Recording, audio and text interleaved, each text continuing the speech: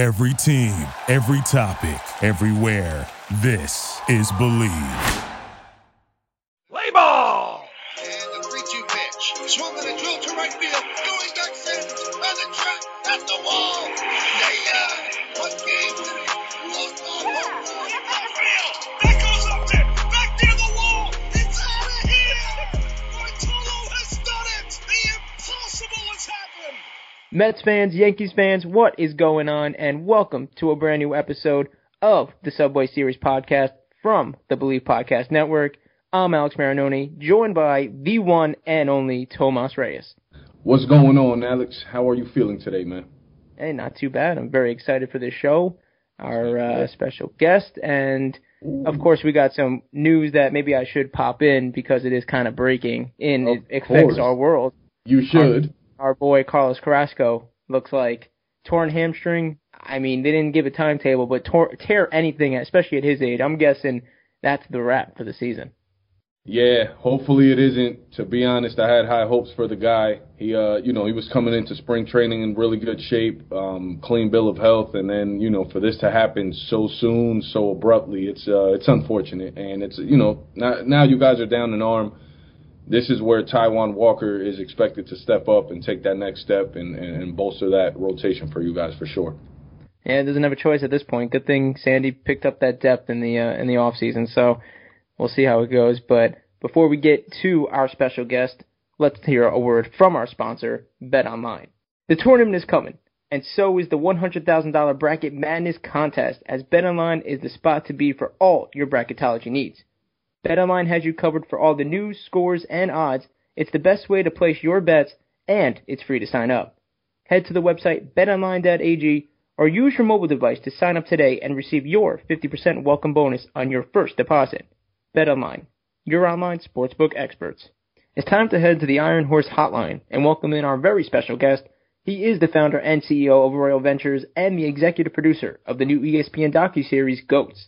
He is Joe DiMuro. So, Joe, it's a pleasure to have you here. Let's just jump right in. Where'd you get the idea and the inspiration for GOATs? Well, it actually came from my partner, Kevin Kaufman, who is the director of the series. He was having dinner with Walter Yost, who is the acclaimed sports photographer who actually had the relationship with all of these GOATs. And they were discussing Walter's career, which started nearly 50 years ago, and capturing some of the most amazing athletes of our time in some of these iconic photos. And Kevin was basically saying, look, have you ever told your story? And Walter, who's actually approaching, I think, 75, 76 at that time in terms of age, was like, no, I really haven't. He's like, well, I think it's time. I think it's time that we kind of told the story of your relationship with these GOATs and these incredible photographs and the backstory behind each one. So that really was the genesis for creating and identifying those that he had some of the most intimate relationships with. That started the process of the interviews and the collation of all the photos and how we would frame it out into this beautiful storyline about his history and his career. Excellent. Yeah, it was awesome seeing them there. Yeah, that was Thank absolutely. You. Yeah. Yeah, it was when we were watching it, we're like, this is such an out of the box idea, because you can't, to know somebody that knows all these GOATs, really, like, he may be one of nobody else. I mean, right. Between that, I agree. I totally agree, guys. I mean, we were thinking about the story behind it. We're like, okay, so how many guys actually started with, his first assignment? If you think about it, and you guys are New York guys, and you probably know the Yankees and the Yankees history. His first assignment was covering Roger Maris' 61st home run, right? I mean, Roger Maris was ready to break Babe Ruth's record, and it was, I don't know when it was, in the 1960s. It was his first assignment, and he was 17 years old. And that's how he began his career for Sports Illustrated. It's like crazy. You think about starting your career there, and then he's covered every Super Bowl since. And, some of the most iconic, shots and photographs from Joe Montana and the catch with Dwight Clark in the Super Bowl and, the Muhammad Ali shots. And if you watch the documentary, his relationship with Michael Jordan was something that was on a different level. He managed to become part of Michael's family, which really was and you guys know the history of some of these incredible athletes. They very rarely let you inside of that sort of persona. I agree with you. I don't think there's going to be another photographer or even writers that have the kind of access that Walter has had over the course of his 50 years.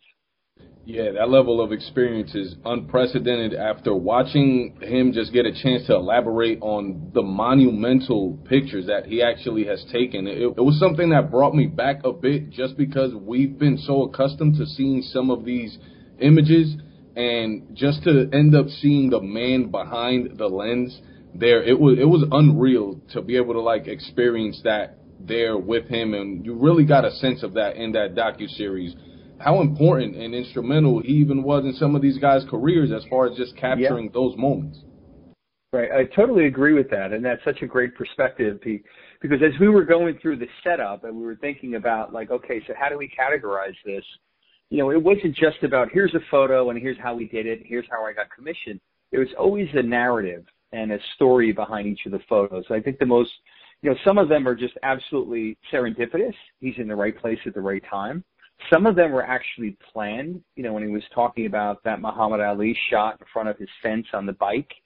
Some of them were, the Michael Jordan, the infamous dunk from the free throw line in, the dunk contest. We've all seen that photograph at least 1,000 times.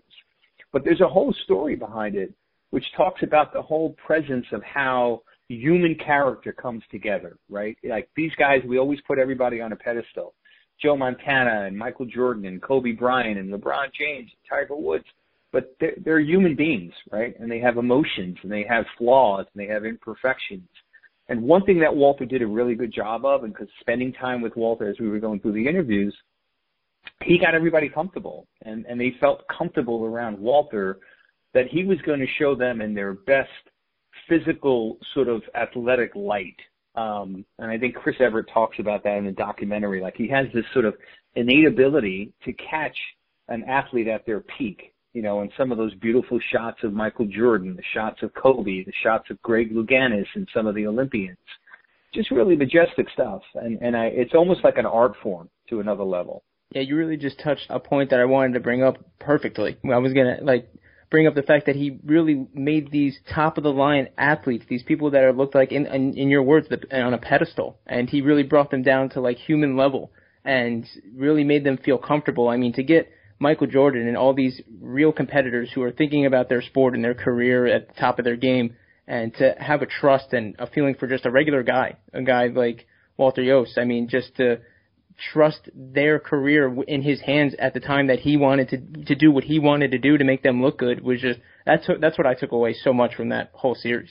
Yeah, no, it's pretty special. I mean, he and I don't want to jump right into sort of like what's next, but there is a what's next. Kevin, myself, and Walter had a conversation after we premiered on ESPN, and we had our run on ABC, and now it's going to be running, on ESPN2, and we're thinking, he's got 7,000 photographs. Like, we barely scratched the surface, right? And so we've been talking about, what's GOATS 2? What does it start and where does it end?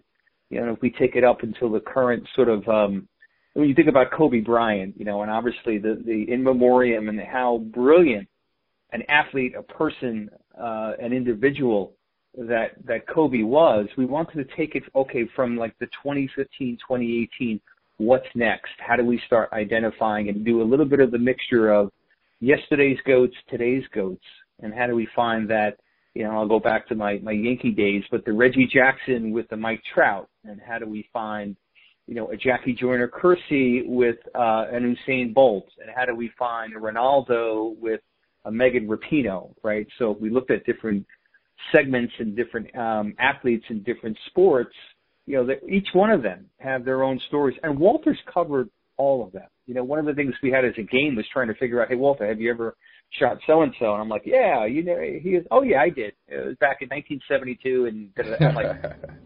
it was like a trivia contest. I mean, and he's such a brilliant storyteller. He's really good in front of the camera. Very engaging. Yeah, that's a great way to put it. He is engaging. He's like your older brother and, your father that's telling the stories about Uncle John that you were hanging out with. It felt like really, we were listening to folklores. Yeah, it's kind of crazy, but and you guys have been around sports, and certainly from a New York perspective, when you think of like the Yankees and the Giants and the Knicks and these incredible legends that New York City, and just I know it's broader than that, but when you think about what they represent, I mean, they really are icons, and to capture them at this moment and to have somebody who brought that to life, whether it was on Sports Illustrated or it was somewhere else, but somebody who was able to kind of build this relationship with them, it's really special. It's one of those things that some people have this innate ability to reach people, whether you're an athlete or a musician or a politician. We've seen it with some of those great storytellers. They have a way to kind of break it down to its sort of basis and its essence and its spirit and its energy. And I think Walter was really, really good at doing that. Absolutely. What I want to ask you now, though, is your role and Royal Ventures' role in the product. Now, you said Kevin Kaufman, it was your friend and reaching out to Walter himself. Now, where did Royal Ventures come into the production of Goats? Sure. Kevin and I have known each other for probably a good 20 years, before I moved, out to LA, but I was in the music industry for a long time. I had my own record label at Sony. So I was at Sony Music for probably 12 years. I was also at a film studio at 20th Century Fox. But Kevin and I have always talked about working together on projects.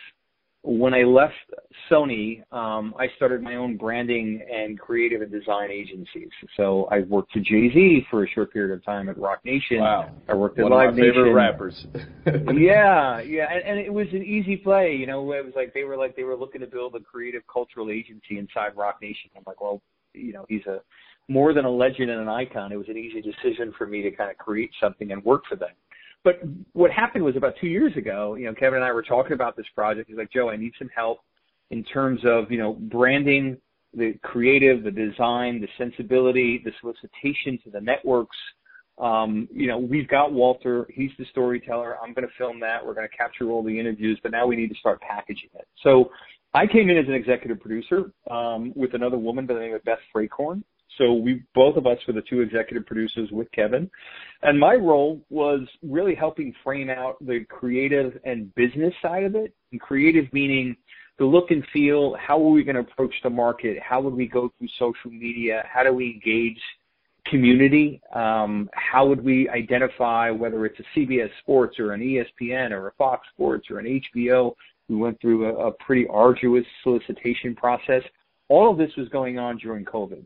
Right. So wow. As you can imagine, incredible. Yeah, and it was tough. I mean, we were like everybody who was in production and trying to get something on the air. I mean, we were in a tough bind. Like, there was no live sports on network TV. I mean, you guys know that. Everything kind of shut down. We needed to finish up a lot of post work. We had to shoot some things remotely. And it was tough to get meetings with people. Nobody wanted to meet with you in person. So we're kind of like, okay, we've got the show. It's done.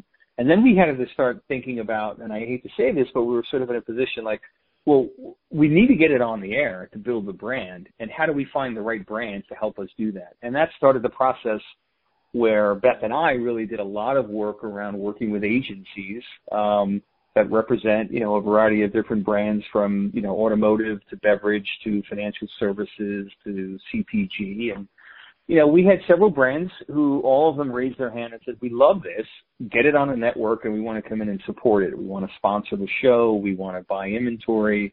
And you guys know that there's a lot of those brands that are part of the NCAA. They're part of the NBA. They're part of the NFL. And they have it's not just the Nikes and the Gatorades and the Under Armours, but there's a whole plethora of brands that love this type of storytelling. And so, we were fortunate. We got Michelob as part of Anheuser-Busch, and they came in as the primary brand sponsor. And so they were with us from the onset, or I should say the last 3 months until we got everything contracted and finalized.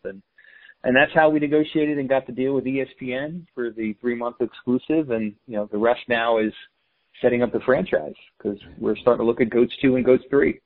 Yeah, it's an amazing piece of artwork that you guys were able to put together there. For the record, Michelob, great beer. Number two, I was going to ask you, Mr. DiMuro, given that you touched on the fact that you guys had to overcome the hurdle of COVID, did you at any point get a chance to be in the presence of some of these goats? Well, no, I was not. So when I consider, the only GOAT that I had the presence of was Walter and Kevin, and I consider them my GOATs. Yes, but, Mr. Yes, they are. Right. So no, I was, Kevin did spend a lot of time, obviously. The one-on-one interviews, a lot of them were set on location. Like some of the locations were set in Florida, where Walter was situated. Joe Montana and Chris Everett. Kobe was done out here in L.A. I mean, there were several of them that were done. Derek was done in Florida as well because he obviously resides there. So there was an opportunity to do like book settings where we had production set. We knew that this day we're going to roll in. We're going to shoot Tiger. We're going to shoot Derek. We're going to shoot Joe Montana. We're going to shoot Chris Everett. We go to L.A. and now we're going to shoot Kobe, and then we're going to shoot. I'm trying to think of who else we did out in L.A. Well, Kelly Slater was actually done remotely from Hawaii, but we kind of Kevin set it up over the course of the 2 years of thinking about where the best locations were, predicated on who those GOATs were going to tell their stories, right? And so, that kind of led into the fact that as he was doing this is all pre-COVID, right? So the actual bulk of the interviews that were done on location, in a set room, or a set location, backdrop, back screen, and that's how they were shot and merchandised. But all the post work was something we did last year, which was we had to do all the cleanup and the licensing, the photography and the video, the music. And that was something we did during COVID, and the solicitations for the networks, the distributors and the brands was all done over the course of the last 12 months. Very nice. Now, I want to know, because now maybe this decision was made after COVID. I mean, the big thing in the sports world during COVID, obviously, other than the sports going down, was the series The Last Dance on ESPN. And I'm wondering, Correct. Did The Last Dance have any influence into you guys deciding ESPN was the right network to really showcase what you guys wanted to show, or was this a decision made before then? Yeah, it's a good point. It certainly had an impact. And I think the success of The Last Dance, I think not that it would take a lot of people by surprise, but I think, the points we've been talking about, there was no live sports on television, right? The NBA can't shut down, Major League Baseball wasn't happening. I mean, things were just at this crosshair of nothing really live happening. We were watching reruns of like the PGA Golf Championship on Channel 2. And so when The Last Dance came along, I think people were, I think they were resident, they were captive. I think Michael is always an incredible subject matter. And I think the story behind it, which people found so fascinating, and the way they produced it, I thought was brilliant. They did this sort of like retrospective thing where they went back in years and they talked about the sort of aspect of what was going on during Michael's championship run and the sort of character development between him and Dennis Rodman and then Horace Grant and then, when you think about, the general manager, Jerry Krause, all the stuff that was happening there. I think it created such great storytelling. And we knew that we had a similar type of product, and I'm not going to put it on the same. It was a different type of program, right? Yeah. Our program was about the stories through the lens of this incredible photographer. Right. But we knew that, ESPN has, because of the 30 for 30, because of The Last Dance, because of what they're known for, you think about being a sports legacy, I mean, they're a brand unto themselves. We knew that they would be a great home.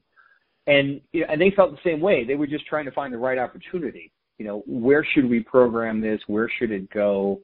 There was a little bit of this, we just did Last Dance. Should we do this? And we're like, no, this is a separate piece of work. It's completely different. This is celebrating a variety of different, athletes through the lens of the relationship of this acclaimed photographer. So it's a long way of saying, yes, they had an influence, and yes, they certainly were at the top of the list. Yeah, funny that you mentioned the legendary Michael Jordan. Honestly, one of the greatest trash talkers in NBA history. Oh, boy. Yeah. Without a doubt. We've seen it. We got a chance to see it a bit in The Last Dance. For those fans that are listening, definitely tune in. I was going to ask you, Mr. DiMuro, would you be able to tell us a little bit about your new project? Oh, yeah. I'm really excited about this. This is, partner, his name is Ethan Lader. He's the creator, and he's going to be the director of the pilot. And we have a series called Trash Talk. It has yet to be taken out, so meaning that we haven't started soliciting the networks and the platforms. However, we are signing on talent, which I probably can't mention yet because we're still going through the contract deals. It is all good. But it's going to be, you know, if you think about it, and I think that was accurate what you said, it's going to be the greatest trash talkers from the 80s and 90s, so a little OG. It's going to feature guys you would imagine. It's Gary Payton. It's Xavier McDaniel. It's Michael Jordan. It's Larry Bird. It's Larry Bird and Dr. J. Those infamous fights and battles they had. And I don't know if you've seen the trailer, but so we shot a trailer. We've created the brand book. We're working on the series signature look. I'm going through some iconography now on the brand look, on the mark and the identity. We're probably bringing another producer, and we're starting to take it out probably as early, I would say, as maybe late April. We think, you know, it'll be a 5-episode series, at least for the first season. So first episode will be on the NBA. The next one will be on the NFL. The next one will be on Major League Baseball. There will be one on soccer, and then there will also be one on boxing. So I'll throw out some names. You can guess where some of them will be: the Floyd Mayweathers, the Ronaldo and Messi's,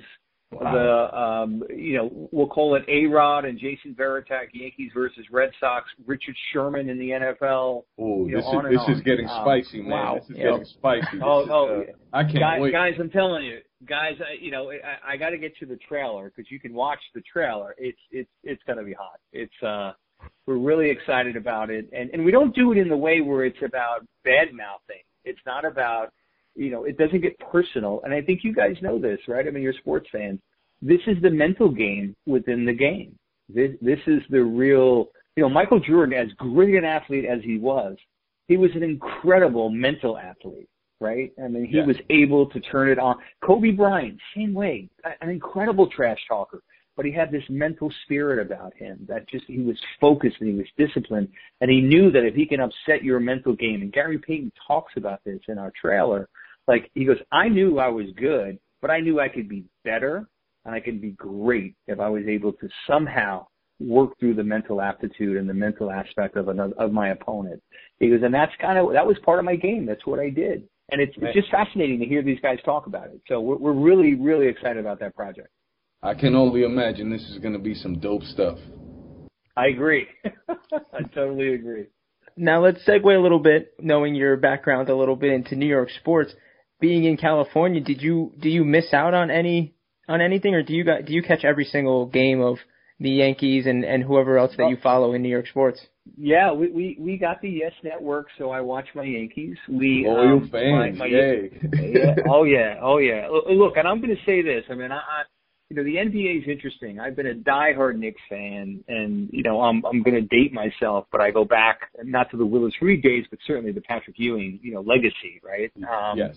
And those incredible New York Knicks teams where we had to run up against, you know, the Bulls, and we had to go up against the Pacers, we had to go up against the Pistons, and, you know, when you guys are New Yorkers and you know that legacy of Patrick and Anthony Mason and Charles Oakley and John Starks, and we just had this spirit about us, and that was the team, and that to me was like, that was the sensibility around New York. I mean, the Yankees are an amazing franchise, but I think the New York Knicks at that period of time of probably about an 8 to 10 year career, really the Patrick Ewing era, owned the city, and there was nothing like it. We could never get the big ring because of Michael and because of Reggie Miller and because of, you know, we were playing in a period when you were going up against some of the greatest players of all time and some of the greatest teams, and it was difficult. But we follow the Knicks religiously. We're big LeBron fans, so I don't necessarily – I like the Lakers, but I like the Lakers because of LeBron. You know, we still follow the Giants. The Yankees are on at every minute we can get on the Yes Network. But that's, you know – I will never, you know, the big blue is going to be in us for a very, very long time. Yeah, I'm glad to hear that. I always want to ask every New York Yankee fan, who was your childhood favorite player growing up? As a Yankee? Yes. Wow. Okay. So as far as I can remember, I mean, yes. And I would say because he's not that much younger than me, but I do remember. You know, my dad, we grew up in the Bronx, and my dad loved Mickey Mantle. I was too young to see the Mick play, My dad would talk about Mickey Mantle at the dinner table in the Bronx in the apartment. Like, oh my gosh, he hit 2 home runs today. You got to see him practice ball now. So I kind of lived through my dad's lens about that. You know, he was a Department of New York sanitation worker, and we would watch the games together and, you know, in front of the black and white TV. And, you know, I was too young to really remember the Mick, but I lived it mostly through my dad. But I'd say Reggie Jackson, as far as I can remember, in 1977 when he came to New York, I was amazed at this. Yeah, I mean, this mythic legend. And look, controversy. He and Thurman never got along. He and Billy Martin never got along. But Reggie had this magnetic personality about him. And not to mention he was one of the most gifted athletes. I mean, he was an incredible player. But he rose to the occasion like no one, other than Derek Jeter, you know, like those are the 2 Mr. Octobers, right? I think you hit the nail on the head. Reggie created it, and I think Derek carried it forward. Right? Yeah, they had to give Derek Jeter the token Mr. November because that title could never be stripped from the legendary Mr. Jackson. From Reggie. I agree. And you know, I will say Reggie is already on point and has we're working through his commitment for GOATs too, but he will be one of the featured athletes. Yeah, for sure. Excellent. And he's got some great stories, as you can imagine. Can't wait. And then I guess that's got to mean that your favorite moment for the Yankees had to be his 3 home runs. I mean, I got to imagine anyone who against the Dodgers, that. Amazing. Yeah. There's, you know, that's one of those seminal moments in baseball, not just Yankee history, but you know, you remember all of those, right? I think you brought up, you know, Derek being Mr. November when he hit that home run at 12:01 to win the game, and I don't know which World Series it was, or maybe it was an ALCS. Aaron Boone hitting the home run to take the Yankees to the World Series, beating the Boston Red Sox, right? I mean, how many memories do we have? Derek Jeter jumping into the stands and breaking his nose. Unreal. There's unreal, right? I mean, there's just some of these things. You just can't make it up. And that's one thing about New York sports, which I know you guys live and breathe. There is, and I've been in LA for 10 years. I live here. My heart's in New York. There's nothing. Maybe you get an argument from Chicago fans, maybe from Boston fans. And you know how much we hate Boston. Yeah. But there's nothing, right? There's nothing like New York sports fans. There's nothing like it in the world. And if you succeed in New York, like Jarrett Cole is going to succeed in New York, and he already has. Like, you know, at some point, you know, Saquon Barkley, if he's healthy, will be one of the greatest running backs, maybe in the history of the NFL, if he can get it back. But he's set for stardom. And you're in J.R. Barrett, you know, the way he's been playing as a young, you know, the Knicks are exciting this year, guys. Don't you feel that? There's an energy about the Knicks this year, right? Me being a Knicks fan, I love what Coach Tibbs is doing. Not to like go off too much on the Knicks tangent, but I love what he's doing. He has those young guys playing very hard and honestly, just playing above their potential at this point. Yeah. No, I would agree with that. I mean, like they're starting to believe in themselves, right? And I think. And you guys know, I mean, part of the game, we'll go back to the mental part of it, even for the GOATs, once you believe in yourself, right, there's so many things you can do to kind of overcome some of these hurdles. You play together as a team. You have confidence. You get a veteran like Julius Randle, who's, you know, and I call him a veteran, but he's a veteran on that team. Yes. But he's having a superstar year. And look, I haven't felt this excited about the Knicks in a long time, right? I think we all feel that way. But, you know, my youngest son is a diehard Knicks fan. He comes in every night. He's like, Dad, we just won by 20. Dad, we did this. And he's just, you know, unfortunately, he's surrounded by a sea of Laker and Clippers fans here in LA. It's a tough crowd over there. Listen, you hit the nail on the head though with if you can succeed in New York, no matter what, you never buy a cup of coffee ever again over here. I mean, the perfect example is Jeremy Lin, and what was that, a month? And I am going to say it is refreshing to hear somebody who mentioned when they talk about the great Knicks days, they didn't right away revert to the Jeremy Lin days, although took the city by storm and proves your point. Oh, yeah. It is refreshing to recognize the great Patrick Ewing in those years.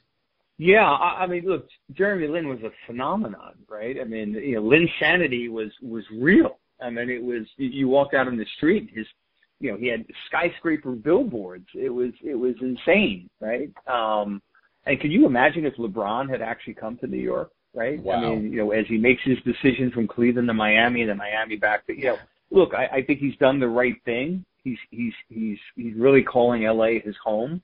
But can you imagine, you know, I mean, look at what the Brooklyn Nets are doing. I mean, and as I don't despise the Nets. It's not like, Lakers and Clippers fans don't get along. I don't despise the Nets. I love Barclays. I love taking my kids there. We used to love going when, before COVID. And I like the franchise, but, they're looking to become the Golden State Warriors of the East, right? I mean, yeah. So, look, I think it's great for the city of New York. I'd like to see, our football teams now get elevated. The Jets have to raise their game. The Giants, I think, gave us a little tease last year, but, I don't consider 6-10 a winning season by any stretch of the imagination. But I think they're on the path to getting better, and being very competitive on the field. They're probably a couple years away, but they're there, not that far away. No, I was going to say I love rapping with you guys on sports and New York sports. This is great. Yeah, this is amazing, man. If you weren't such a busy man, we'd try and make this a weekly appearance, but due to our budget, we know it's a little tough. With that said, I just at least want to get your take on just going back to the Yankees real quick. Just get your take on what the outlook on the season is, and do you believe it's our year this year? Well, spring training is often, it happens every spring, right? We all get excited. The athletes are relatively healthy until, Sanchez steps on the field or Judge or Oh, man, but he's a hot subject on this, right? on these airwaves these days. Right, I'm telling you. But if we stay healthy, there's no doubt there are some surprises that we're starting to see. I think, Jarrett Cole is going to be an ace. There's no doubt about it. Domingo Germán looks like he could be the number 2 in that rotation, and I know he's got some head games and some things he's got to get worked out psychologically, but the talent's there. I think Deivi Garcia is going to be a stud. I think he's probably going to get sent down, but he's ready to get called up immediately. Jordan Montgomery, it all starts with the Yankees with the pitching staff, right? I mean, if Corey Kluber and Jameson can come back from these injuries, Jordan Montgomery is starting to look like he did in 20, I think it was 18 or 2019. Yeah. He's starting to look in that form of almost like an Andy Pettit, and I know that's a big, shoes to fill. Yeah. Right, and so if that starting rotation holds up, the bullpen is going to be very good, and they have some young studs coming into the bullpen. Hopefully Chapman can hold it together. Britton comes back in June. If the Yankees do what they do, which is, offense, if they can score 6 to 8 runs a game, they're going to win 100-plus games. And they certainly have the opportunity to go head-to-head against the Dodgers, who pretty much are the stacked team in Major League Baseball, them and the Padres. I mean, but I'm excited about what we see. And look, I've been pulling for Gary Sanchez. I know a lot of people have wanted to see his head on a platter. He's an amazing, immense talent who I think got too – look, the problem we've all seen with athletes, and I see this with artists when I've worked with musicians, you get successful too fast. And Gary came out of the gate when he was 22 and hit 20 home runs in less than 60 games, and all of a sudden he was like Mount Olympus, and they were expecting this guy to do this every year, full season, 50 home runs. And it's just, it's too much psychologically, I think. And it's tough to do. As much as we love Aaron Judge, this guy is a physical specimen. Things start to take its toll. I mean, we all know baseball's not as strenuous a game as basketball and football, but you're still playing 162 ball games. That's a lot of baseball. And a lot of wear and tear on your body. I'm excited about what we see from the Yankees. I would be remiss to think that they still should be the front runner in the AL East. I think the Blue Jays got a lot better, but I think the Yankees have improved themselves if they just stay healthy. I mean, they should win 105 games, and they should certainly get to the World Series, I would think. I'm praying to Babe Ruth. Yeah, I think I think we agree on that sentiment here that if the Yankees, and I agree with you 100%, you nailed it right on the head with if the starting pitching could just keep up. They don't have to be electric. They just need to keep up and stay healthy, and they'll be fine because those bats are absolutely disgusting, and that bullpen has been one of the best in baseball for the last several years now.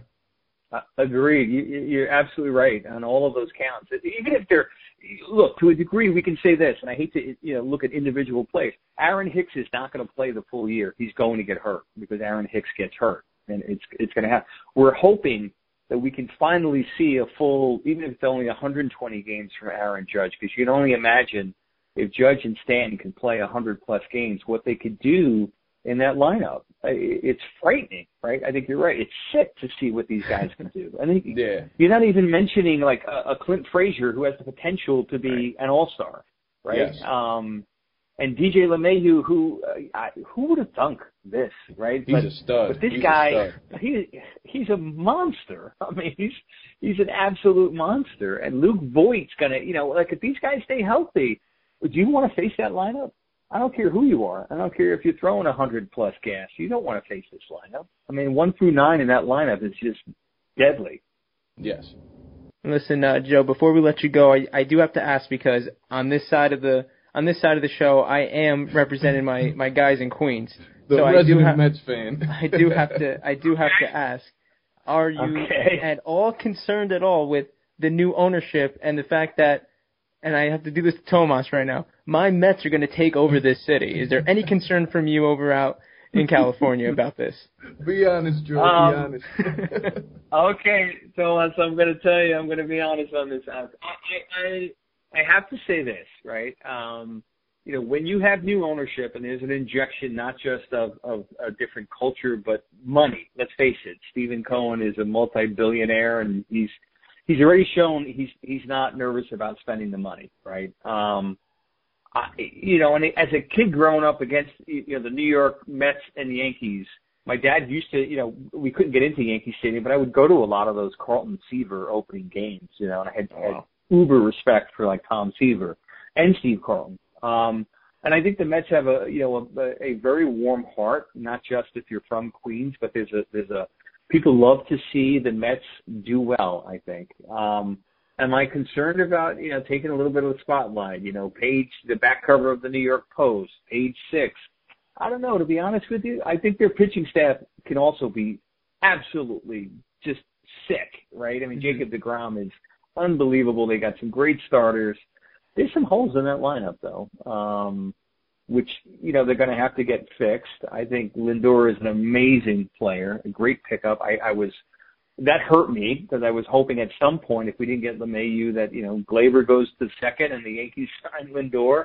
Yeah. But, I mean, that would have been sick as well. But, look, I hope the Mets do well. I think the Mets are in, that's a tough division. The Nats are not what they were when they won the series. I think the Phillies were a better team. They got another year of Joe Girardi under their belt. It's right? I mean, I love Joe G. It's going to be a tough division, and the Dodgers are just absolutely stacked. I mean, that starting rotation is absolutely sick. It's filthy. It shouldn't be allowed, but I mean, they have built the Golden State Warriors, right? You think about it. They've got a team that's just crazy good. Yeah. Look, it's going to be tough. I mean, New York is all about winners, and you guys know it. If you win in New York, the one thing I can say that, Stephen Cohen will find out quickly, if they don't get out to a good start, the microscope is going to be under him because of the fact he's a multi-billionaire. He bought the team. He brought in some fresh blood and spent a lot of money on play. And if they don't perform, I think they're going to start looking at the management. Not that you can't fire the management, but he's going to take some heat. Right? I mean, we've seen it with the Steinbrenners. You've seen it with the Maras, with the Giants. You certainly see it with Jimmy Dolan, who should take heat every day because he hasn't done anything to improve that team other than the last couple of years. Yeah. I hate to be so bold, but that's the New York in me, right? It's all good. This is exactly what I wanted to hear. Alex, maybe not so much, given that they are still the little brother in New York, but this all sounds like music to my ears. Something Jay-Z would have poetically put on a nice instrument. Right. And well, let me ask you guys, what do you think about LeBron investing in the Boston Red Sox? What's your take on that? My take was this guy's businessman, because being the Yankee fan and where I was shocked in it just because of some of the issues he had with Celtics fans and that whole city. But but he's a guy who's clearly getting some great advice, has the money, and is investing it in, between, was it Liverpool, right? He has, or Manchester, it's one of those two. Yeah. And he's now Boston and everything, and, his media company. I mean, He's a business first guy. Dude's killing it. Yeah. He's killing it. LeBron James, he's just an individual that we've had the pleasure to see, come up through the ranks. He obviously got on Sports Illustrated or on ESPN, the magazine, like around 16 or 17. So to be able to get a chance to see that maturation from another GOAT, not to go back to the documentary, but, he's one of those guys that, gives fans, a thrill watching him, and to see him also develop as just a man and as an extreme athlete, a super talent. It's just been a pleasure to see that natural growth and, from him, looking here on the outside. I could agree with both of you. More than what you stated. Like I said, we're it's tough. I mean, you grow up in New York, you're a New York fan. I think we're all sort of regionally centric, right? I mean, you grew up in Boston, you like the Red Sox, you like the Patriots, etc. But when we got to LA, and we're never going to leave our New York allegiance, but my kids and my youngest is a baller. He plays varsity basketball. He goes to the same high school for 1 year that Bronny James. When LeBron moved to LA, he put him in this crossroads school where my kid goes to school. And Bronny's a year younger than my son, and they got a chance to play. So LeBron would come, when they were out of, season. He would occasionally come to a couple of games, and it was like he's a rock star, right? There's like, oh my God, like you got to bring all. But it was just so refreshing. And so my son's name is Jake. He got to play in a couple of scrimmage games against Bronny. He's like, Dad, this kid's sick. He was in the 8th grade. My son was in the 9th grade. He's like, it's not fair. I'm like, well, look, you got to look at his genes, right? I mean, his father is LeBron James. I mean, for crying out loud, you don't need to, he's got the greatest coach, the greatest player of all time. But I just think it's interesting because he's such a dad. And I agree, Alex, I think you said, he's such an incredible businessman. And on top of it, he is a social activist. He understands about what's going on. Look, we'll throw it out there. And I a lot of people, but coming out of New York, when you think about Black Lives Matter and you think about what LeBron has stood for, social injustices, and how he has said, you know what, shame me all you want, you can hate me all you want, I believe in this, I'm putting my best foot forward, this is what I want, just as a part of the NBA to really be that sort of ambassador, it's an amazing story. I wish we had more athletes like that, not necessarily the talent, because I think that's a once in a lifetime, right? There's very few athletes that could probably be, an all-pro in the NFL, an all-star in baseball, and a perennial all-star in basketball. But, just to have that kind of character and integrity, I mean, I want my kids to look at somebody like that and say, of course we wish he was a Knick, but he's somebody that we all have to look up to. I'm still crossing my fingers. Maybe. Maybe. I think he's going to want to play with Bronny, though, to be honest with you. Before he retires, he's going to want to play with his son. I do too. I definitely do too. And I honestly, with those points you just made on him right there, I think it's one of those things that he's not going to get enough appreciation now for all his social activism and just being bigger than his name, himself, and using his name as a platform for social activism. But won't get appreciation now. But 10, 20, 30 years down the road, it's going to be one of those things just for the books. That and if there is real change in this country, he's going to be one of those people that you look at. Yeah. I totally agree. He's able to make a movement, and make something happen. Because not just because he's wealthy and he's an incredible athlete. I just think that people listen to what he says, and he has the ability to back it up with action, with rhetoric. And there are very few. It's a tough thing to do because he's constantly under the spotlight. But you have to admire that, and it's one of those mental resiliences. When you think about it. I'm in awe of what these athletes have to go through. Same thing for musicians, right? I mean, it's a little bit easier as a musician and coming out of that side of it. I was in awe for Jay-Z. I mean, we all know his history, where he came from in Brooklyn and where he was going and what he's created, one, artistically and then also economically as a business, right? I mean, Jay and LeBron are very similar in sort of their skill sets, right? You can kind of look at them and say, I kind of get it, That's impressive. Yeah, very impressive. Very impressive. I couldn't agree more. With that said, Joe, I know your time is precious. I'm not, we're not, it's getting a little late around here. now. Yeah. So we'll get you out of here. Let you get back to the family, and we wish you the most success, health, and wealth to you and your family. As always, I always like to throw those positive reaffirmations out there for anyone who I speak to. And just to let you know, it was a pleasure and an honor to speak with you. I love the fact that you're a super Yankees fan, a super Knicks fan. I'm both of those, and I can just sense the excitement. And listen, I cannot wait to get the season on the road, and hopefully before your next docuseries, you take a second, and come check us out again. We've had a pleasure speaking with you.